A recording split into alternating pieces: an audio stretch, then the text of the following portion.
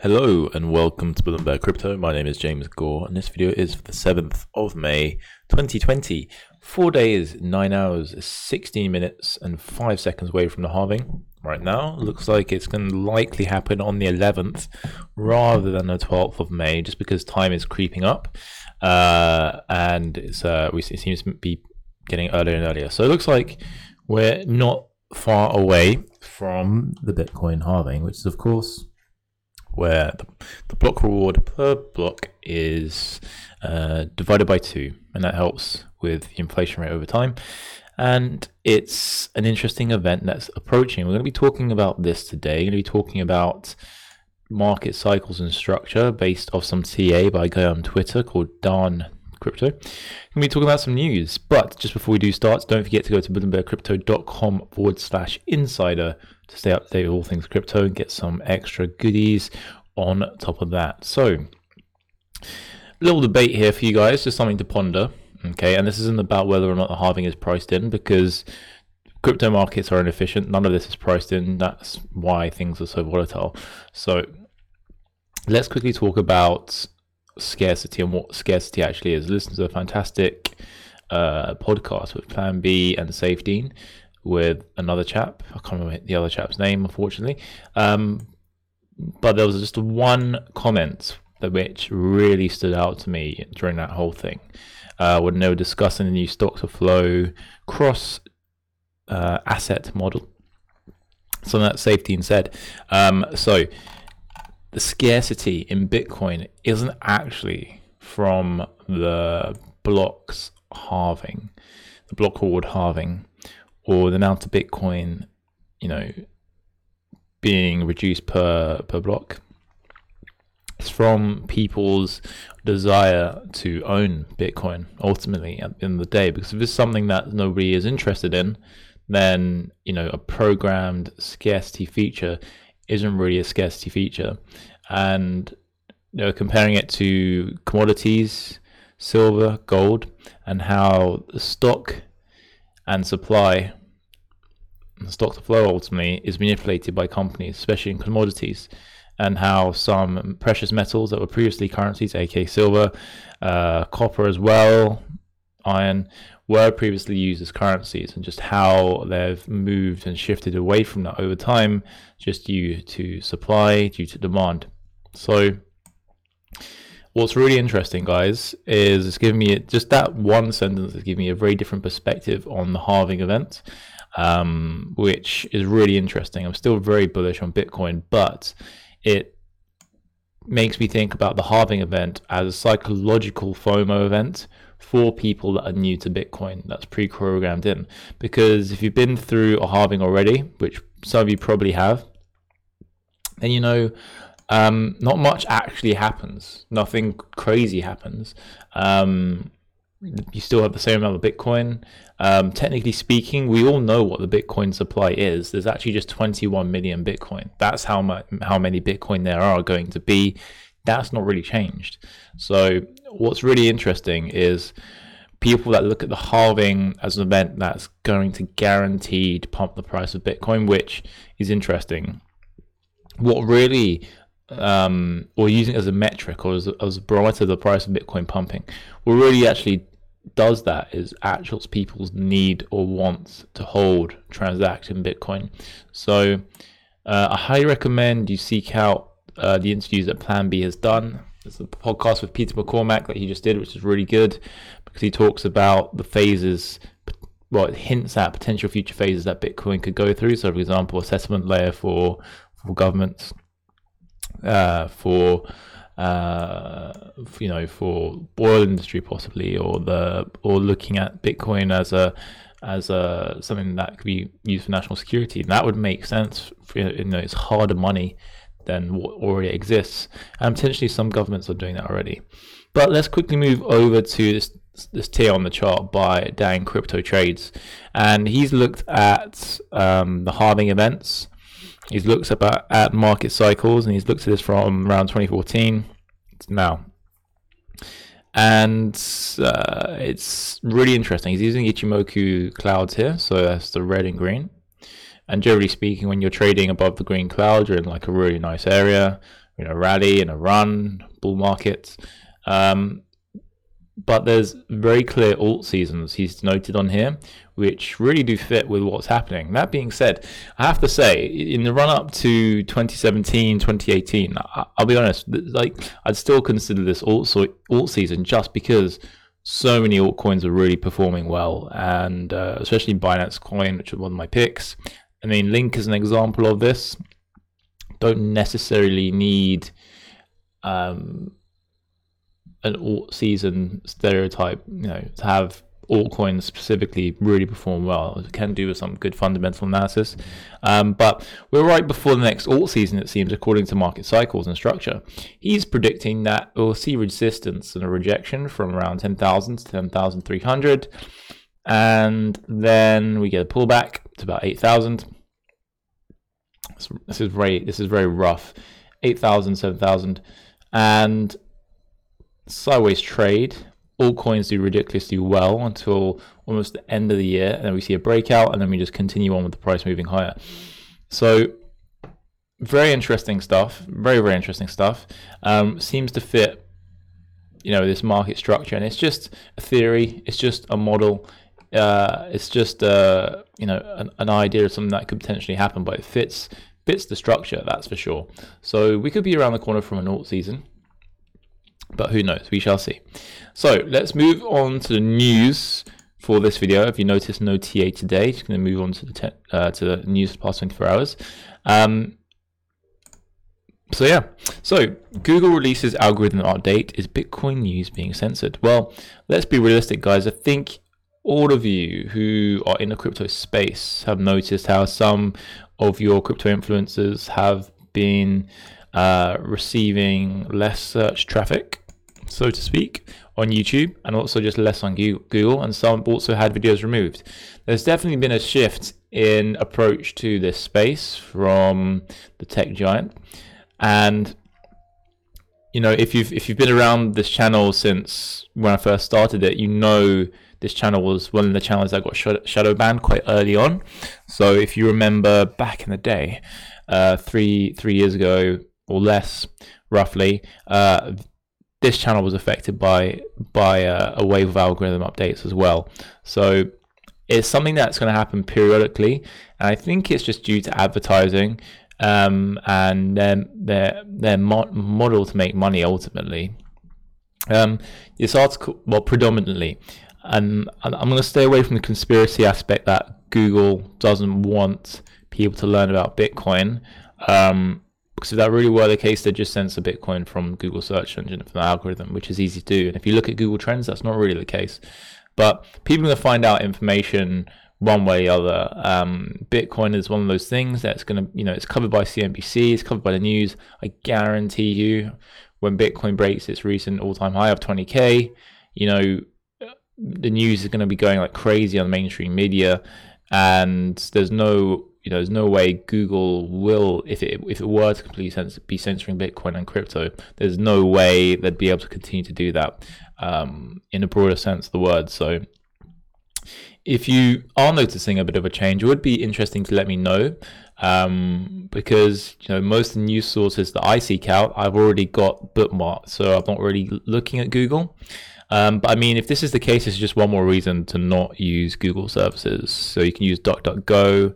I love DuckDuckGo. It's really amazing on mobile, I have to say. I'm really amazed by how effective it is and efficient it is. And it comes with Brave browser, which, helps block some malicious things. Doesn't really help with privacy, but I'll be talking about that probably separately at some point with you guys. Possibly, we'll see. But yeah, this is no surprise. I mean, this is something we've been experiencing in this space for quite some time. It's probably going to continue to happen and continue to get worse, just because it's probably not on brand for Google at the moment. So anyway, moving on. So if you remember, Telegram had a essentially a bit of a back and forth with the SEC regarding their TON token and launching their TON network. So I think they refunded 75%, or were considering refunding 75% of those that have already invested in the ICO or pre-invested. But let's quickly go over what's happened recently, because it's a really good indication of future projects looking to go down this avenue and what they could face. I heard after Ton that SEC is going after Hashgraph, Hedera Hashgraph. I think that's how you say it. Next. So let's see. But Ton developers, major proof of stake validators, and community enthusiasts have announced the launch of free TON powered by the native token TON Crystal in a declaration. The protocol was developed by Dr. Nikolai Durov together with the Telegram team, as the latter was struggling to win a court case against the SEC, which led to the failure to launch the project on schedule. It seems the community has stepped in. Among other participants, Ton Labs and P2P.org are featured on the launch parties. In this piece, we shed these about the launch of free TON and recall the trouble story of its predecessor going back to the secretive ICO in 2018. So, let's quickly go over this. So free TON will be launched in several phases for the sake of ensuring the gradual development of the protocol involving the initial developers and mass adoption. The signees claim that they will ensure maximum possible decentralization in governance, software development, and validation. Since we believe, this is a quote, since we believe in freedom of speech and freedom of sharing and free software, we have decided to give the power back to the community. The TON protocol represents an opportunity to create a massively scalable network benefiting hundreds of millions of people, centered around smart contracts with easy-to-use tools for developers and users. It can promote free trade, equal opportunities, censorship resistance, and cooperation during an unprecedented threat from a pandemic and an economic crisis. So it's really important to judge actions with projects like this. So this seems like they really had good intentions. Otherwise, they wouldn't release it for free. Obviously, there is a strong money-making component to an ICO, and those funds have gone somewhere. But at least releasing some of the Ton for free is interesting. I'm assuming the code is open source as well, so people can contribute to development too, which is lovely. But at least this is a sign that they're looking to do some good with this. However, it could be just a means to skirt around what's happening with the SEC. Who knows, really? Okay, moving on. So UFC is partnering with blockchain startup Chiliz to increase fan engagement. So this is a big organization, well, a relatively big sports organization, partnering with the blockchain or crypto space. So announced on Thursday, UFC is partnering with Chiliz to reach to allow 318 million global fans to access offers and rewards, including tickets to UFC events or pre-sale access to tickets. Giving more details to the partnership, Chiliz CEO Alexander Dreyfus. Where do I know that name from? That's such a specific name. That's so familiar to me. Alexander Dreyfus told The Block that CHZ token holders will have exclusive chances to the UFC Fight Islands that should be announced in a few weeks. We will also work together on initiatives to engage and monetize the UFC's global fan base, and are also looking for tokenization of some fighters. So this is a really interesting thing I want you guys to kind of have a think about the future that we're moving into. I saw an article like a few weeks ago in terms of an artist or group of artists tokenizing themselves and their output and their work, and that people that do invest in them through this self coin offering, so SEO I'm calling it right now, I can't remember the right name for it, will get a percentage of the profits of their physical outputs and their artists. And it's really interesting because it's like you're tokenizing yourself. When you're working for a company, however, and they're tokenizing you, that is really interesting, because like I am, it's like, what are you tokenizing? Are you tokenizing my ability? Are you tokenizing my performance? Because wouldn't you assume the fighter had some right to that? I mean, if I was an athlete working for example, if I'm a footballer and I'm working for, a football team, and my football team was going to tokenize me, so essentially sell tokens that are related to me, like I'm like a trading card, almost like a trading card. and the value of my well, I guess not providing individual tokens for each player, but let's ignore that then. Let's think about this, the trading card example. Ignore that, but they're selling tokens off the back of me and my popularity. What percentage of that should I be getting? What's because realistically speaking, these individual athletes could just release this themselves and do it themselves and do it directly to the public. Why would they go through a third party, or why would they go through their employer to do it? Just because they have access? Well, most athletes, most public figures have some kind of social media presence. Why don't they just do that and then just trade their own token against something else? So it's very interesting in terms of the individual rights of the individual versus a company that they're working for, especially in this very new emerging technology in space. I guarantee that people are going to be the individuals going to be taken advantage of. The companies can start tokenizing their employees completely. So interesting stuff. Moving on. So I won't cover this because it's not positive news, so let's skip that. It's about Craig Wright and his PhD being fake, plagiarized rather. Okay, so Bitstamp will align its trading service with Signature Bank commercial payments platform. So this is really interesting. This is great progress in the space, at least for Bitstamp. So Bitstamp announced today that its crypto exchange will integrate Signet TM, Signature Bank's commercial digital payments platform.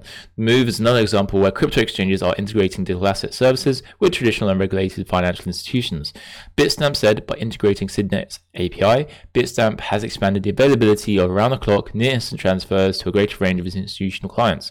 The solution allows Bitstamp's institutional customers to transfer USD to and from the exchange real-time, 24/7, with clearing and settlement completed within seconds. So what is this saying to me? Institutional money is on the brink of flooding this space. It's already here, but there's some players that just will not be able to access this space without certain conditions being met. Having functioning technology that they can trust is probably, in terms of on ramps and off ramps into this space and outside this space, is probably one of those things. And Bitstamp is helping facilitate that. We do have Coinbase institutional platform as well, but it seems like most of the major exchanges will probably have some kind of institutional product. That's probably eventually going to be tied to the main spot exchanges, which they started off creating when they launched and trading with anyway. So, at some point there is going to be a flood of institutional investors moving into this space, and when that does happen, that'd be a very, very interesting time. It's probably closer than we think. Moving on. Funny post on Decrypt. So Vitalik Buterin, how Ethereum could help heal the world. So at Ethereal, Buterin argued that cryptocurrencies will help countries come together in the wake of the coronavirus pandemic. I can see that, actually. I mean, I saw an article, I can't remember which country, but people in a small town created their own paper currency to trade just because their local currency wasn't working, not in the terms of an inflationary aspect, but in terms of access and supply. So they created their own local currency, which is very, very interesting. But Ethereum co-founder Vitalik Buterin appeared at Ethereum Summit 2020 today, where he discussed Ethereum's possible role in a post-coronavirus future and whether the current crisis would trigger an influx of users into cryptocurrency. Speaking in defiance, Camilla Russo, Buterin suggested Ethereum could be the glue that holds the fractures world together fallout from COVID-19. However, he stopped short of predicting global influx to crypto at this present time. So let's go to some of the quotes he mentioned. So he said he sees the similarities between 2008 and what we're going through now. Absolutely. Also with the Great Depression as well. 2008 was entirely a financial crisis. 2020 is not really a financial crisis at the first and foremost. It's a virus crisis. On top of that, it's a political crisis. I don't know about that. I think this is just, I have to disagree there. This is just the pen, it seems. Honestly, this coronavirus pandemic is really a good opportunity to highlight the issues with the existing financial system and the problems therein, because all this has done is, all the government guidance saying people have to stay at home, it means they're not economically productive. They can't work from home. Some of these people are furloughed. Most people are losing their jobs. So where's the actual economic activity happening? How are people transacting value? Bear in mind that, if people aren't working, things aren't getting created, things aren't being produced, but people are still having money dropped to them. There is a certain percentage of the population that still has money, that are able to buy things. Those things start running out. Supply chains are blocked off. I read an article recently in terms of the expensive cost of shipping things abroad now, just because there's such reduced air travel. The cost of shipping things has increased from country to country. There is a limit to this kind of stuff. So saying it's caused by saying this is not really a financial crisis, I completely disagree. The crisis in the finance system is that, one, people are suffering because they're massively over leveraged. Look at what's happening with Airbnb. I saw something ridiculous, like people having 10 to 20 mortgages on properties they don't own, that are all buy to let. And crisis hit, that's over leverage. And there's a reason why people are over leveraging, is because they're looking for greater yields. And just basically everyone's pushed into riskier and riskier behavior because savings aren't appetizing. There's interest rates low at the bank, means people have to borrow money and leverage debt or invest in riskier assets to get a return on their money, just to preserve what funds they have against inflation. Otherwise, the purchasing power decreases. Well, what happened? Banks printed a bunch of money. Purchasing power is going to decrease, guaranteed, just due to the hidden tax of inflation, because the cost of goods are going to rise. So, and cost of goods are going to rise as there's fewer goods anyway, because there's less being produced. So there's no escape. This is a cyclical nature, and this is the problem with the existing financial system, which traditional finance does not have a solution to, other than creating an actual Great Depression. And that means increasing interest rates. Interest rates need to be increased, and it's not going to happen because we're too over leveraged. The other thing is they keep bailing out companies that need to fail. Again, they keep bailing out companies that need to fail.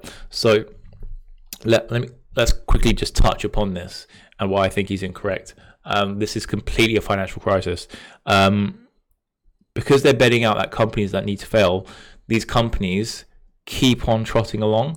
These are the same companies, that had millions of dollars of cash that, shareholders, and not shareholders, people that run the company have an incentive to, use the cash for stock buybacks, because it pumps the price of the stock. That means the stock that they hold is increased in value, and they jump ship. That's literally what happened months and months and months ago, and we saw people doing this. We commented on this on the channel. A lot of people saw that as a massive signal of a problem, when CEOs and heads of companies are stepping down and selling their stocks. Some of it, so you have to understand, when these CEOs have a lot of assets in their company, a lot of stocks in their company that they hold, there's some stipulations where if they sell all their stocks all at once, they don't get as much the value of the stocks, as opposed to selling bits over time. Yet all of these CEOs sold all at once, which doesn't even make sense from a profit standpoint on the surface, making the most money standpoint on the surface, unless they knew something that we didn't. And that's basically the trajectory of where things were going. So it didn't take much. And the most obvious thing with the stock market, and saying this is not a financial crisis, how is the stock market meant to be a representation of the economy, and it's consistently going up? It's almost going to go on to a new all-time high again. It's reaching those points again. Okay, it's on track to reach an all-time high in a couple of months. Yet there's the least economic activity, the highest unemployment that there's ever been.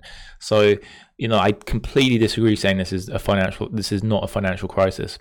This is a financial crisis. It was just triggered by something small, because realistically speaking, if a few weeks of lockdown completely grinds things up, it means companies need to be bailed out.